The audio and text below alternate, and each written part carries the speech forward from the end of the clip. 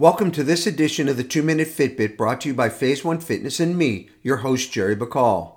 I wanted to take this time to thank you all for your support of this little experiment that I wanted to try and never thought it would garner the success that it has.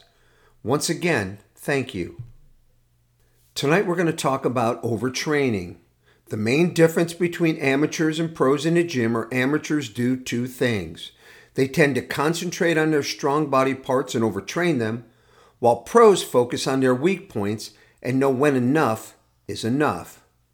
We live in a society where we think more is better, more money is better, more attention is better, but more training is not always better.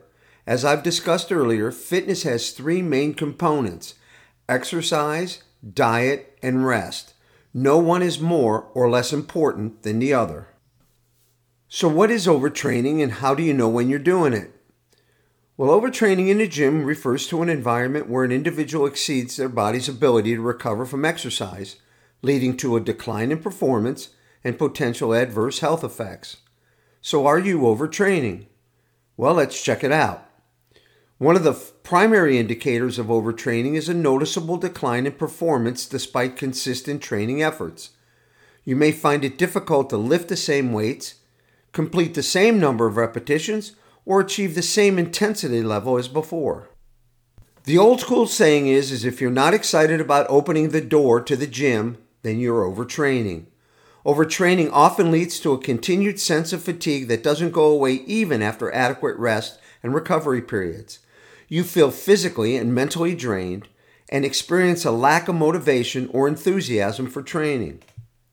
Additionally, and absolutely, overtraining places excessive stress on your muscles, tendons, and joints, making you more prone to injuries.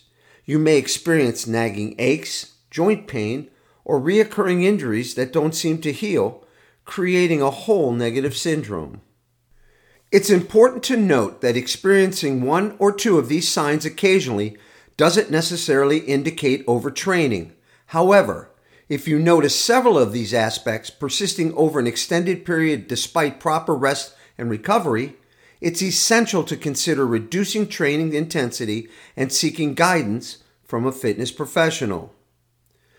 Thanks again for tuning into this edition of the 2-Minute Fitbit brought to you by Phase 1 Fitness. Join us again when we discuss another interesting topic.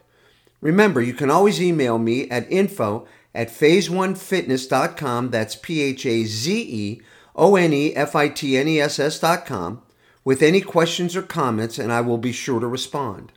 Until then, I'm your host, Jerry Bacall, wishing you success, and above all, please stay safe and healthy.